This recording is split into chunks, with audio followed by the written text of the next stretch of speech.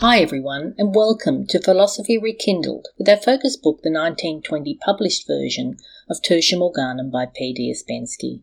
Today we are discussing Chapter 11, and we will be covering this chapter in two parts over separate podcasts. This is Part 2.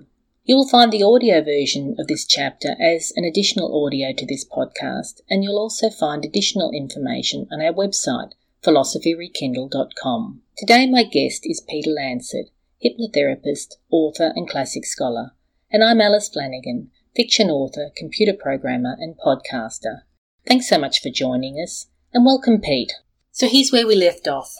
Ouspensky was quoting Umov and the speech he gave at the Mendeleevsky Convention, and we have covered most of that speech, but we're just at the tail end. So just a little recap from the end of the first part of the podcast, and we'll continue on.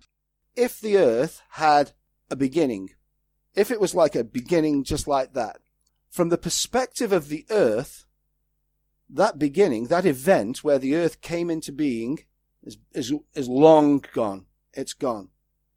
But from the point of view of the cinematograph of time, it still exists. It's still there. Yeah, you just got to pull out that reel and you could see it. Yep, absolutely. We don't know how to pull out that reel, from in the terms of physics and mechanics at the moment, but there are other methods of doing it, which this book will take us into. And that's the thing. And I think this is where this is his leverage. He's now bringing in how Umov quoted Minkowski and his example where he's continuing on with this concept of time being another measurement. And he's saying, just as your point there, he said, the beginning of life on Earth, for example, has not disappeared, it still exists. It is not outlived by the universe, but only by the Earth, which was your point you just made. The place of this event is defined by a certain point in the four-dimensional universe, and this point existed, is existing, and will exist, ... Time does not flow any more than space flows. It is we who are flowing. Wanderers in a four-dimensional universe. Time is just the same measurement of space as is length, breadth and height. Having changed them in the expression of some law of nature, we are returning to the identical law. This was Minkowski's mathematical, well, he's saying he backs this up with a mathematical theory. It's exactly what you said, that a point in time doesn't disappear. It's just in relation to where our vantage point is. So if we're the universe, the beginning of time for Earth is still there. It's like standing on the mountain and looking down in the valley. You can see everything all at the same time. But from the point of view of the standing on Earth, it's in the past. So I think that's a very interesting point that he's saying, that time is of a fourth dimension, but it's just a measurement of space, just like length, breadth and height. Mm-hmm. Which it is, and that's great. Where does that get us as human beings? Great, accept that. I understand the metaphor of the role of film. I understand how objects are. We can't be certain of their geometric form or of their scalar measurements when they're moving in relation to us. Fine, that's great. I do manage to live. When the frisbee's coming towards me, believe me, I don't think that I'm going to catch an object the size of a penny. I know that when it arrives, it's going to be that big and I'll have to reach for it in a particular way. So yeah, we actually don't get confused by this terribly often. Sometimes maybe, but not terribly often. For the things that occupy our everyday lives, we make the adjustment. Our minds, our brains, whatever the heck it is, makes the adjustment necessary for us to function with this change. We know that the train coming towards us is not the size of a toy, and if we don't get off the track, it's going to smash us to smithereens. we work this out without having to experience the death. We're quite well aware that it looks like a dot in the distance, but it ain't a dot, and when it arrives at us, it's going to be its full size, and it's going to smash us if we don't get off the track. Pretty easy. So, okay, we can work with that. Where do we go? Where does this take us? So, where Ouspensky is now drawing from this Minkowski's work, the work we just read, is, and this is another example of where he just throws something in that has not been prefaced before and doesn't get prefaced after. he says, the contrast between the vacuum and the material world sounds almost naive after the just quoted words of Minkowski concerning the necessity of a transfer of attention on the part of science from purely physical problems to questions of consciousness.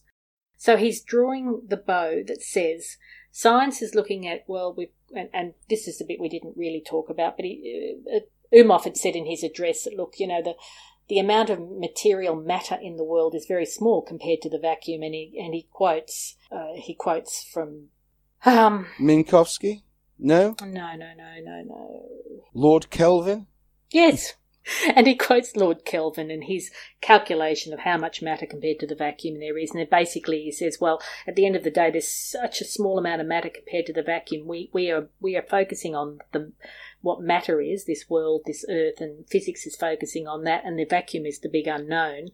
And really, this point of Minkowski's where he says that time is just another measurement, and that is the be-all and end-all of our physics. He's saying that why are we focusing on that when we should be focusing on the problems and questions of consciousness? And that just comes out of nowhere. Would you agree with me there, Pete, that sentence says, on the part of science, from purely physical problems to questions of consciousness? And I think he's drawing the link to say that this time being in the fourth dimension is showing us different views depending on where our standpoint is. Yeah, I do agree with that, but and this is where I have a problem with this book as a whole. Given that it's so rooted in science, and he would be well aware, you're not going to get this. I mean, people who are interested in exploring consciousness, you will not be able to get a measurement. You will not from consciousness. You just will not. There is no blackboard full of obscure squiggles that will then describe a model of consciousness. There isn't one.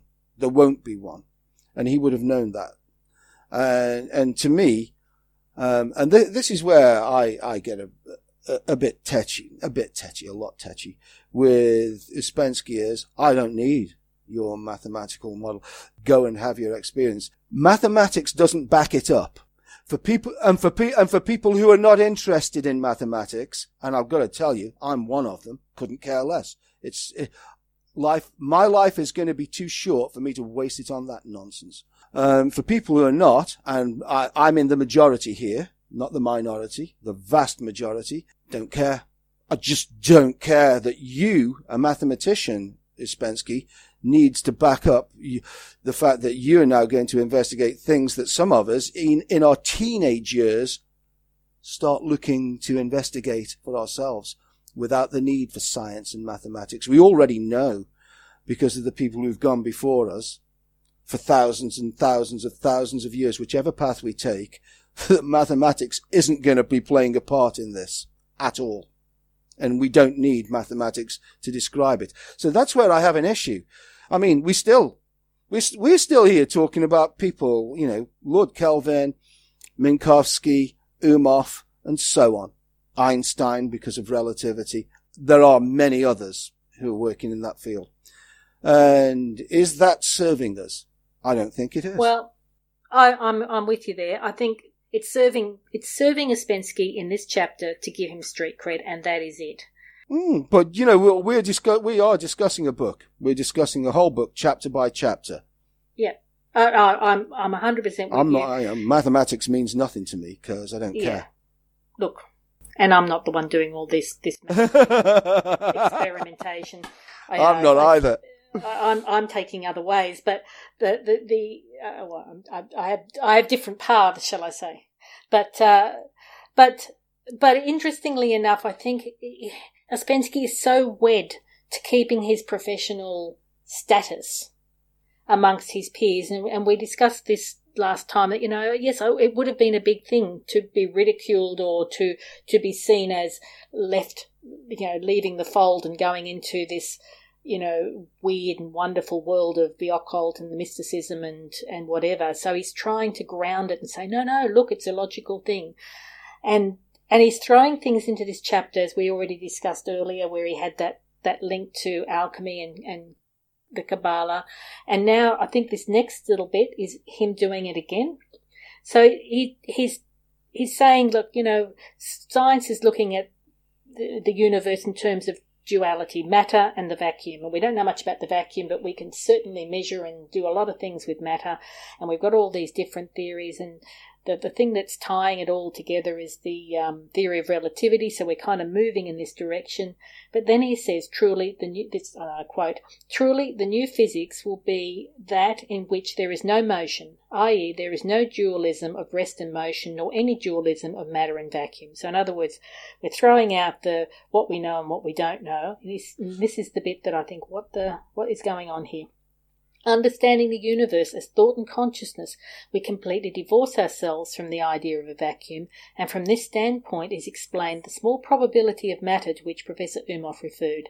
Matter, i.e. everything finite, is an illusion in the infinite world. So what I think he's saying here is that there is no vacuum, there is no matter. Matter is just the way our consciousness perceives things.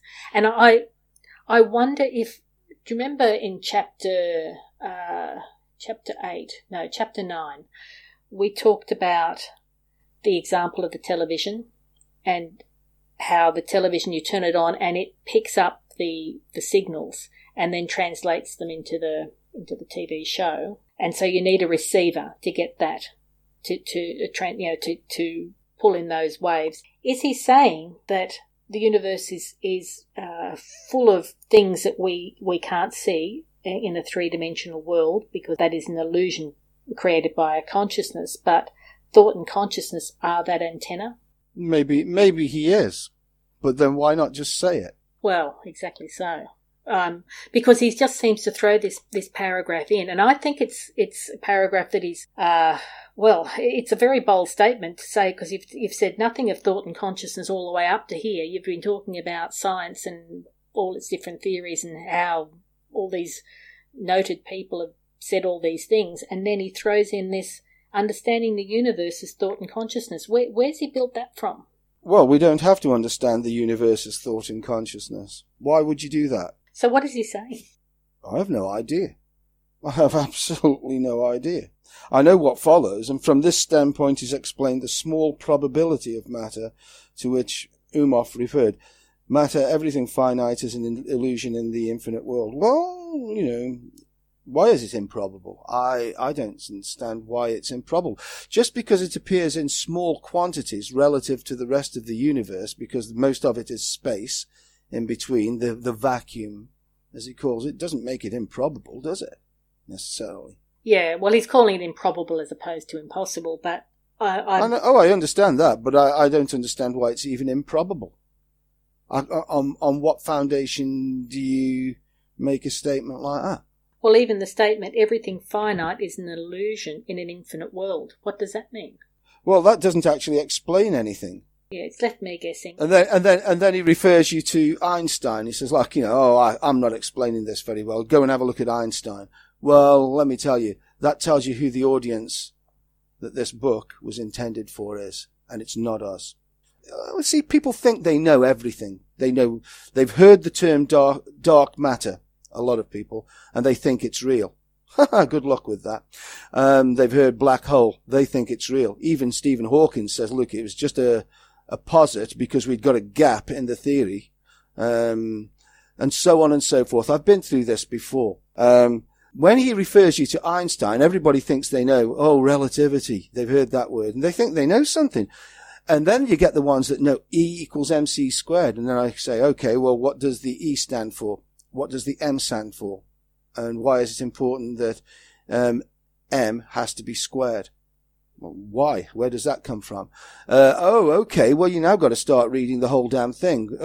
Most people won't get past a couple of lines of it. I don't understand, when he says, he says that everything finite is an illusion in an infinite world, and that in the book, my book anyway, has an asterisk by it. And then there's a footnote. Oh, does it? Mine doesn't. Yeah, well, the footnote says, the works on relativity by Dr. A. Einstein You could have just said Einstein. We all know who it is.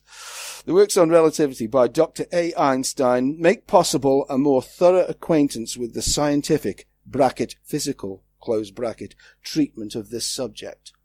Well, that tells you who his audience is, his intended audience is. And it's not us. It's not the man in the street. He would have known. I don't have that. I don't have that asterisk or that little footnote in the 1920 translation. So that's interesting. Yeah. Well, there's no way I'm going to be reading Einstein's theory of relativity to understand that paragraph. I'd like that paragraph to make sense. Yeah. Well, it doesn't to me. No, it doesn't to me either.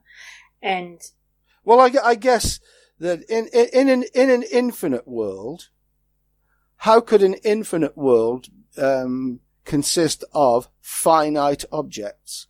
For a world to be infinite, he's making us understand, or trying to make us understand, that all of the component parts of an infinite world would by necessity have to be infinite themselves. Otherwise, part of the infinite world would be finite, which means that the infinite world would, I'm afraid, be finite. Then that makes a little more sense, because I think then what he's saying is it's our, as he said all the way up to this, it's our consciousness that interprets the world around us and pulls it into this finite form. So I think that's possibly what he's saying. It's, if we look at it as we've got consciousness. Now the thought, I'm not sure where that fits in, other than maybe he's thinking that that's our thoughts are the things that help us to put the antenna up to pull something in. I don't know.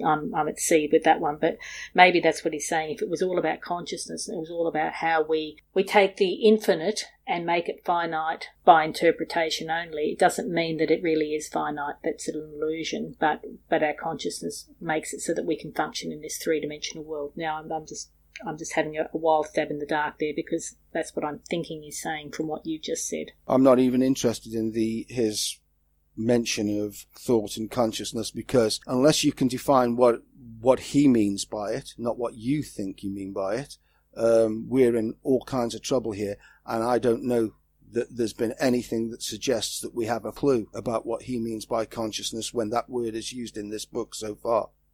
I really don't. Well, it hasn't been defined, has it? Oh, and worse yet, it's used in terms of mathematics. It's always used when we're within this framework of mathematical cosmology. To me, I have experiences. If everything, I mean, how do we know that everything is infinite?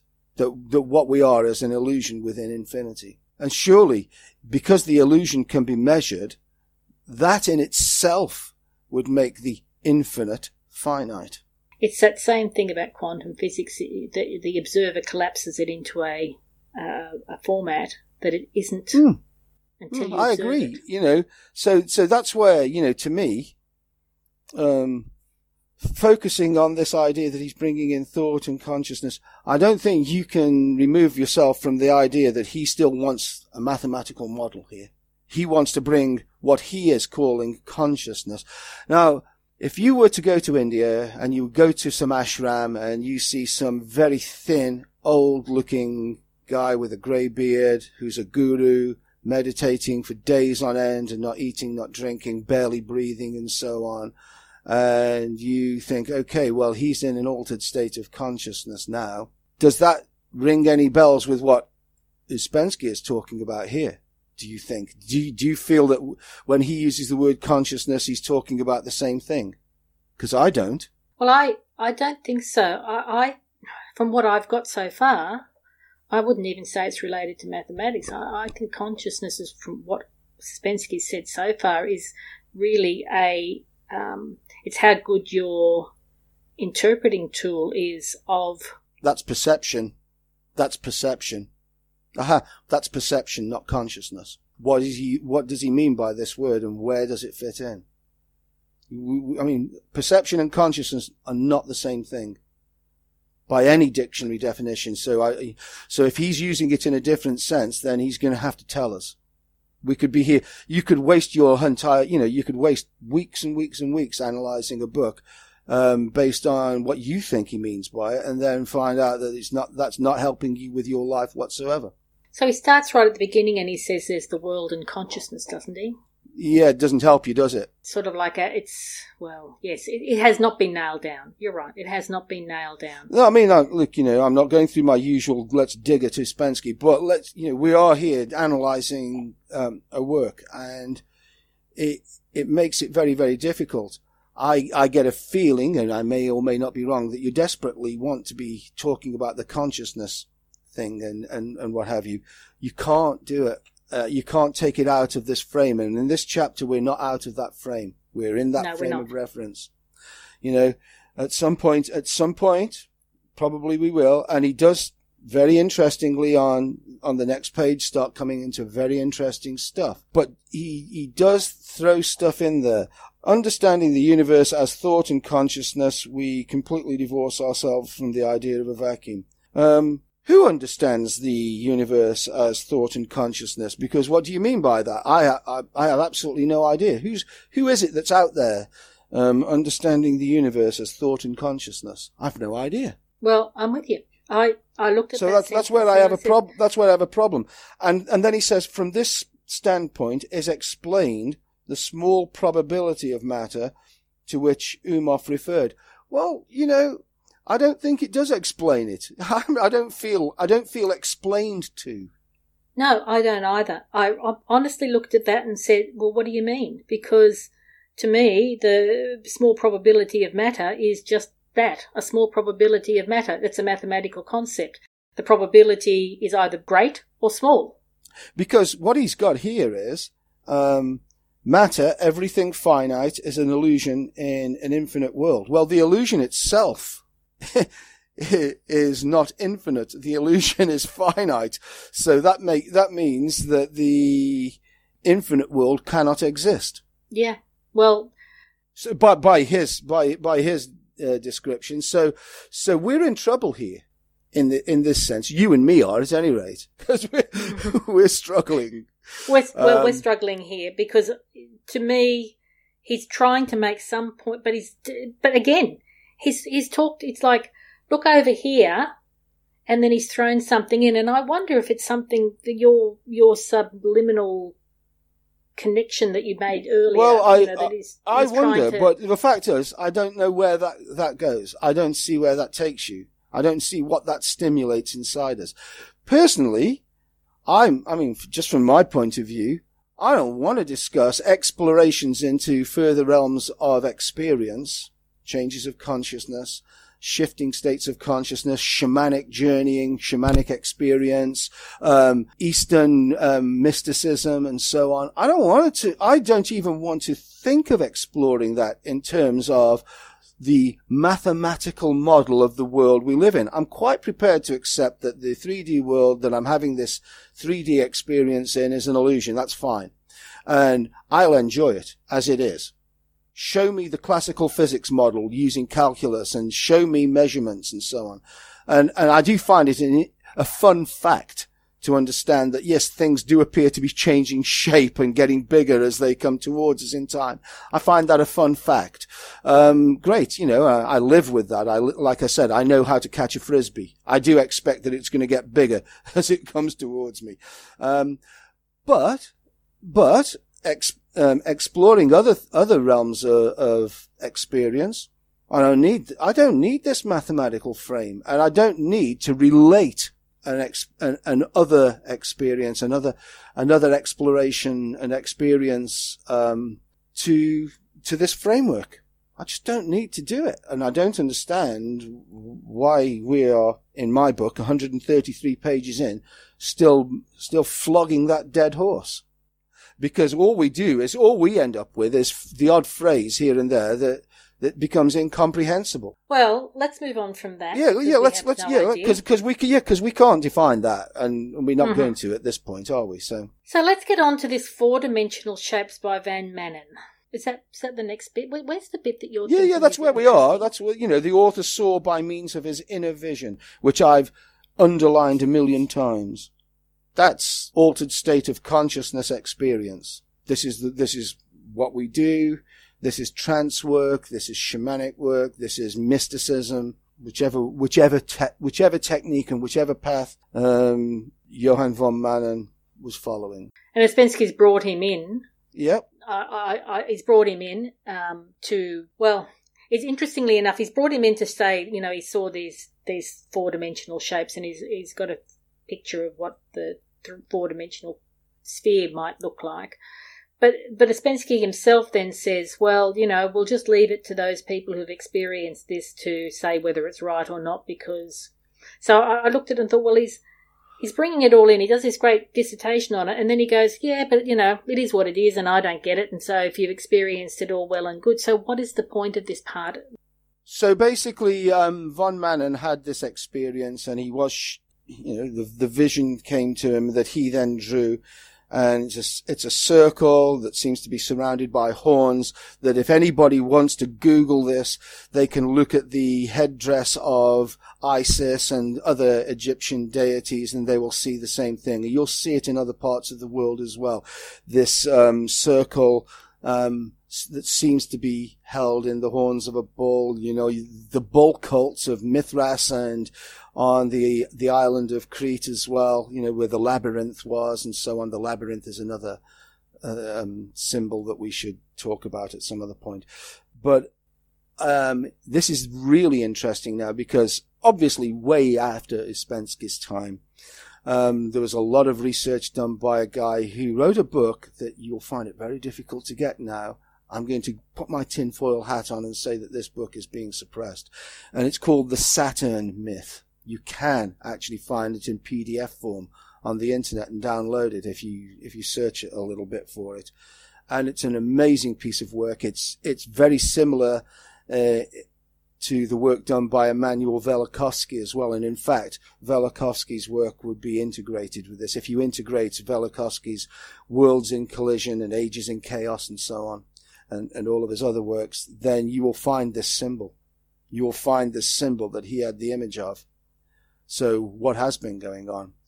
Velikovsky would say that this actually represents a physical event that's suppressed in the history of the world. And there's a good reason to believe him as well. Let's put it this way. Our good friend, Dr. A. Einstein, was a very close friend and associate at Princeton University with Immanuel Velikovsky. And he was in the process of putting together a joint project with Velikovsky, which would have brought Velikovsky's work to the mainstream. Unfortunately, Einstein died before that could happen. How do we know how serious he was about Velikovsky's work? Well, first of all, it's well documented that they were very, very close friends at Princeton, where they both had tenure. And on Einstein's desk, upon his death, was an open copy of Worlds in Collision by Velikovsky. He was making his notes. This is a real thing. So it's interesting. I have no problem with, I'm not having a go at Ouspensky here, because he's making an interpretation of this symbol that was seen. And who knows? If Velikovsky isn't right, this could be exactly the experience that we get. Certainly, circular spiral events are a common experience of altered states of consciousness, specifically if we're involved in shamanic journeying. But there is another potential interpretation of what's been seen here. And it could be race memory. It could be human race memory of a catastrophic and traumatic racial event that happened to this planet. So I would suggest that people, as a sidebar, investigate Velikovsky and the Saturn Myth by Brian Talbot as well. They might find something very interesting. And if that leads them on to an investigation of Project Thunderbolt, so much the better. Oh, very interesting stuff, yeah. Yeah, this really, really is, incredible. And it's interesting that von Manen had this altered state experience where that vision came to him, because there could be, like I say, Ouspensky notes that he even sort of says, well, I'll leave the interpretation to those who have experienced it. So I think even Ouspensky's looking at that and saying, I can't stick a mathematical linked to this, but No. it's an experiential thing. Perhaps this is where Ouspensky is also throwing in another hook. Yeah, well, it can be, you know. I mean, he's talking about the description, you know, von Manen describes it in his book. What's the book called? Some Occult Experiences. And, yes. Yeah, so there's no doubt what that's about, yeah. Yeah, even the name is hinting at, I'm moving out of mathematics into the occult. Like this is a very transitional chapter. That's what I thought. Yeah, no, I really do. Yeah. I mean, even though with that symbol, you know, we're talking about globes and cubes. You know, if you read the section, you know, it's how the globe can represent the cube. This is something that's well known certainly in occult circles, dealing with higher forms. So we're looking at things like the work that the Golden Dawn was doing, for example, but they're by far and away not the only ones. The alchemists would be doing this, would be working like this, and the relationships between cubes and spheres and so on. And this little extract from von Manen's book certainly describes that. I think it would be foolhardy for us to read that entire section out here in this podcast and so on. I mean, von Manen does mention, and it's also in the quotes that Ouspensky has chosen to put into his book here. It's right here. It says, "I have in a like manner had rare visions of the fifth and sixth dimensional figures," which is great, because when we focus on the fourth dimension, we can lose sight of the fact that why does it end there? And to me, this is far more interesting than trying to get a mass of people, like i.e. the majority of the population, the human population of the world, to accept a mathematical basis for the fourth dimension and so on. How is that going to affect their lives? Not one jot. Whereas this could.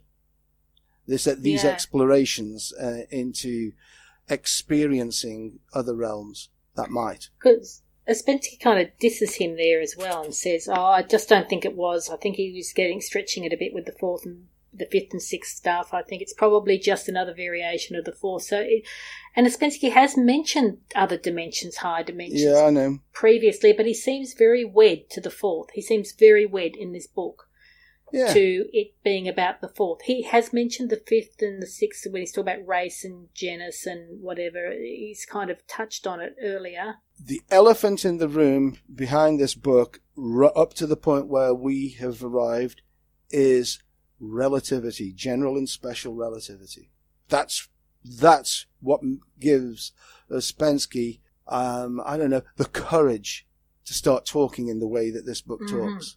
He's still a mathematician here. And he still wants to be viewed professionally as, I think, my opinion is, he still wants to be seen in the circles of mathematics as somebody who's got, street cred. Yeah, I find it, and yet I find it interesting. Now he's mentioned von Manen, and rather like Umov earlier in the chapter, I'll mention him, but it only goes so far. Because von Manen's had experiences that I haven't had, so I'm going to diss that. I'm going to disrespect it and throw it under the bus. I'm going to say, well, you can't be sure about anything like that, because he's talking about something that's not what I'm talking about, because I'm talking about the fourth dimension, which relativity takes us into. I am a real mathematician, guys. Yeah, it's a shame, isn't it? Because he does have some good stuff to say. But if he's nailed himself to this concept of having to hang science and maths and everything into where he's heading, I think he's nobbling himself. Yeah, I do too. And we know that he goes much more into this stuff going forward. Yeah, I know. I do as well. At some point, he realises he's got to get off the fence, and he's got to take a stand. Yeah, but he hasn't taken that stand yet.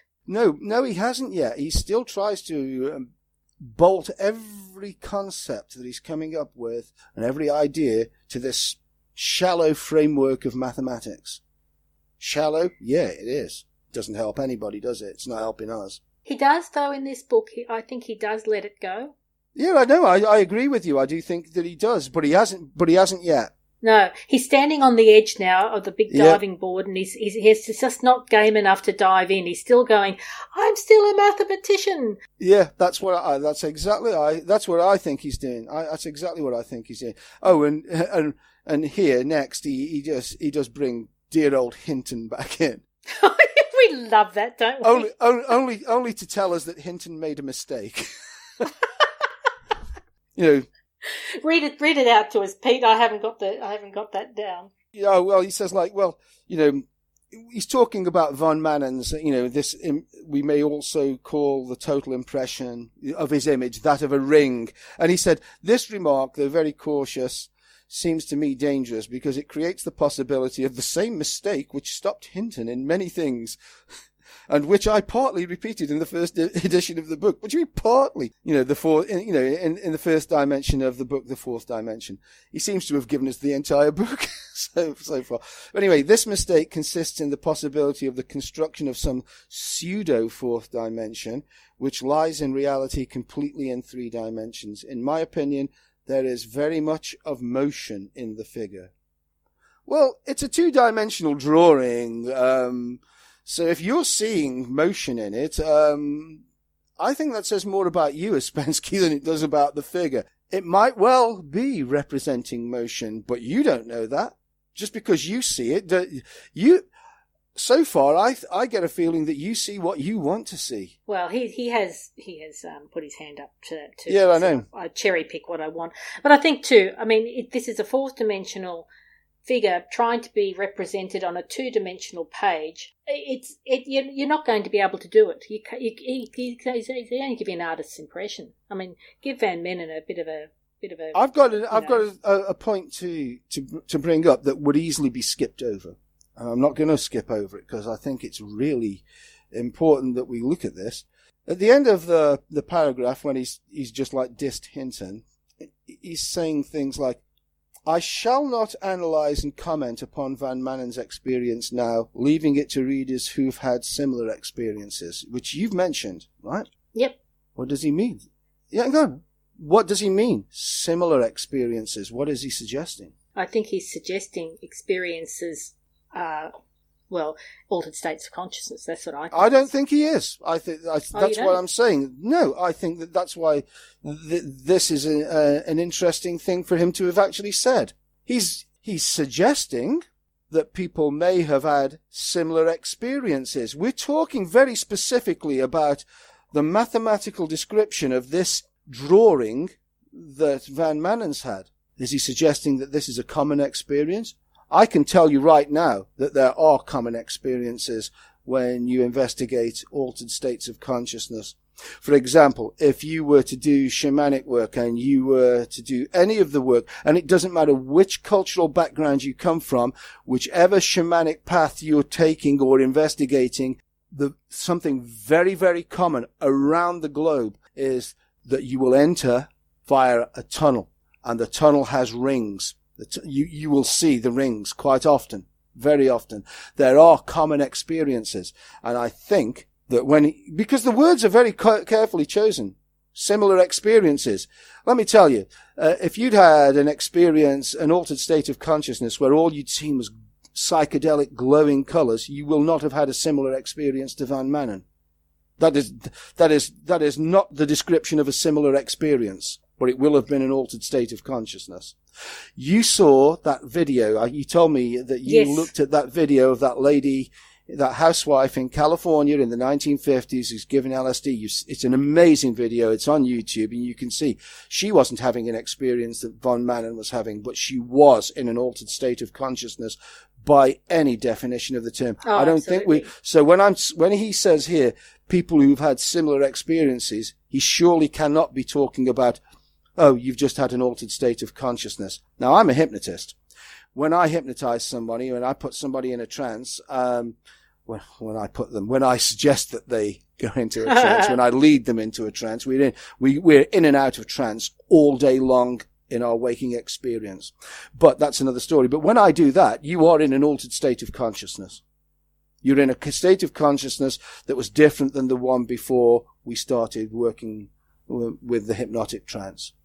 So, an altered state of consciousness, I don't think is what he's suggesting here. I think that little throwaway line is suggesting that actually what Van Manen has had, if you're lucky enough to experience it, is a common experience, and there may be meaning for you if you investigate that internally. I'm absolutely certain that that's what he's saying. And if he isn't, then that's a very loose sentence to have put into a book that's otherwise tight. I'm saying that I think he's saying that image, that experience that Van Manen tried to draw so that he would remember it, is a common experience. So do you think that Ouspensky may have experienced it himself? I think he was investigating the idea that that's where he wanted to go. Whether he'd done that or not by the time he wrote this book, I couldn't honestly say. Certainly he was amongst people later that would. But even when he wrote this book, as we've mentioned earlier, he was a devotee of Blavatsky's Theosophy and may well have joined theosophical groups. He may, for all we know, he doesn't put it down here, but for all we know, he may be a member. He certainly would have been able to have made connections with people who were high up. Blavatsky was Russian, he's Russian. They were in the same area, in the same circles. He was interested. I think it's unlikely that he wouldn't have tried, to make contact with these people because they were available to him, and he is interested in it. It's a well-known, documented fact that he was massively influenced by Theosophy. So, yeah, it's quite possible that he had. And Theosophy, by the way, it's hardly shamanic. It's let's call it a high form of occult research and experience. It's like ceremonial magic. It is like the stuff that the investigations that were being made by the great occultists of the late 19th century, which is what they were. So it's hand in glove with the work that was being done by occult societies like the Golden Dawn. I keep mentioning the Golden Dawn because it's by far the most famous one, but there were others in various places around the globe. This re-expression and this explosion of Western mystical traditions. So the Kabbalah comes well into this as well, the investigation of the Kabbalah and piecing all of these doctrines together and these methods of experience together. So yeah, I think Ouspensky probably had the experience. I can't know, but I think he probably had. It's interesting because that little piece at the end has nothing to do with the beginning of the chapter.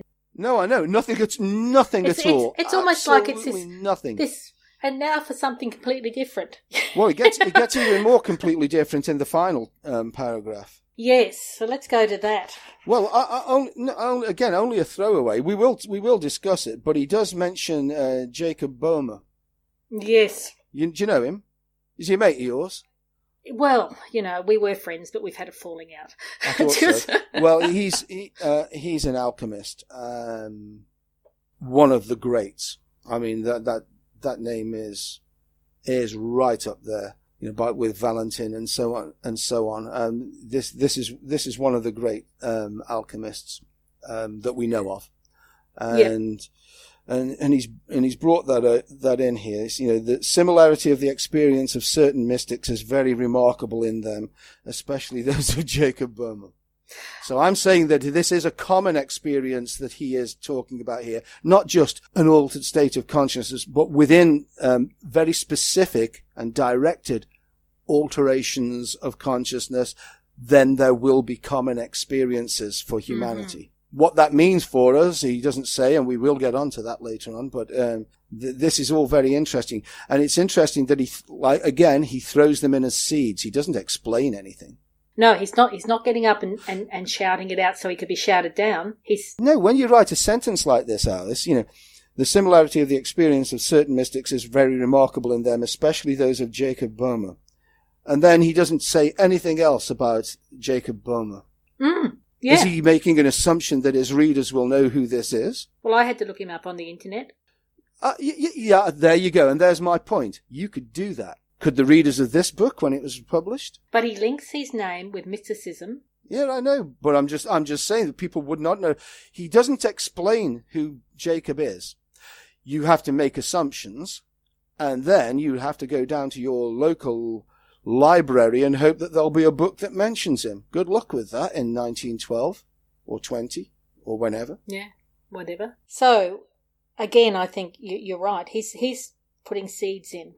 This chapter is, he's given science their big hurrah, and he's moving into the occult mysticism. Yeah, I do think that he is. I think this is the point. You know, this is the point where he's setting out a new intention for where he's going with the book. But he's not, but he doesn't do it overtly, does he? He doesn't put a hand up in the air and wave and say, goodbye, mathematics. Now we're moving somewhere else. He's just planting seeds about where we're going to go. And mathematics, if it is given a goodbye, will be given a very gentle goodbye. Yes. It'll be whispered goodbye.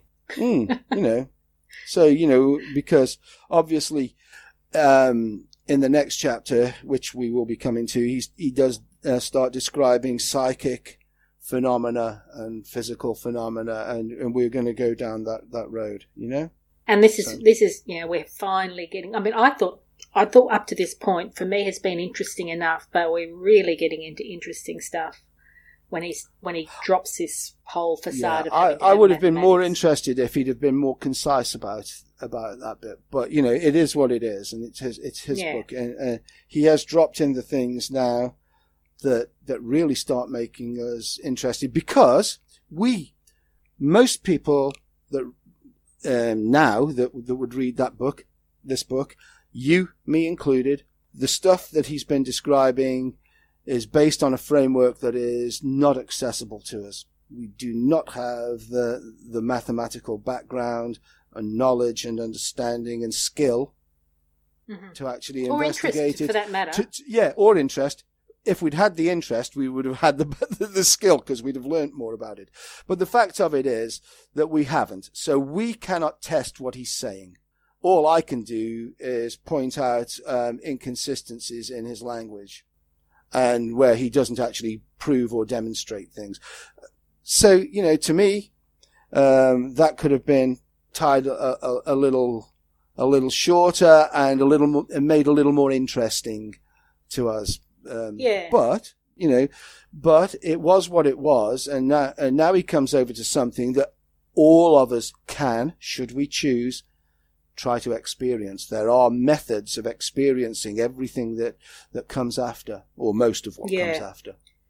And so now it becomes interesting from the point of view of, oh, I like the sound of that. How do I experience that? And then you can find out, you know, you can start looking up, you can get books on the occult, especially now you can. I mean, you don't have to go to the privately published things that you might have had to for a lot of the stuff in the 1920s, but you certainly can, everything is available to you. You know, you can read Les Mystères des Cathédrales and by Fulcanelli, who's a master alchemist, of the early, in fact, of the 1920s, which is when that book was written. You can get all of the works of the Golden Dawn and Aleister Crowley. I mean, the Golden Dawn stuff is edited by Israel Regardie, and his works as well even simplify the works of the Golden Dawn. It's amazing stuff. You can get works on the Kabbalah. Probably the most accessible is Dion Fortune's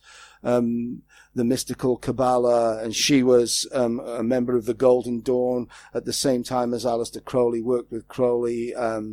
You've got all of Aleister's works, which are fantastic if you want to investigate it in an almost scientific way. But then you've got the shamanic stuff, the stuff that you can have direct experiences with, shamanic journeying. I mean, I do. You do those? Yeah, I do that. It's part of the therapy. I mean, as a therapist, as a hypnotherapist, and the shamanic journeying that I do, which is amazingly built on technology. I do drums. I use drumming, and drumming will take you in as fast as you like. But using technology now and creating soundscapes with percussion and synthesizers and so on, and disrupting the conscious mind is even stronger, deeper, and faster. But you can have those experiences without necessarily having to delve into the framework. Why? Because you can have the experience, and when you connect with this inner self, higher self, soul, spirit, whatever you want to call that unconscious mind that's connected to the great unconscious that we all have, the way that you do this, it will tell you. If you set an intention to learn, and sometimes you have the experience, and then this reveals itself over a series of days. It's interesting now that we're coming to these investigations of consciousness, because I do know what comes next in the book. And it becomes more and more experiential. And I like the fact that, and this is something that everybody that reads this book can then choose to either try or not try. It's up to them, but they can have the experiences to whatever degree. Which is fantastic. I mean, this book, it's almost like we've done the theory, now we're doing the practical. Well, we hope so. We hope so. There's we are starting to move into things that we can experience. Yeah. So next week we've got chapter 12. I'm really looking forward to talking about that one with you, because we are moving into this new phase. But thanks, Pete, very much for talking today on chapter 11. It was wonderful. I enjoyed every minute of it. Thank you, Alice. Yeah, me too. Thanks, Pete. And thanks everyone else for listening. See you next time. Bye now. Bye.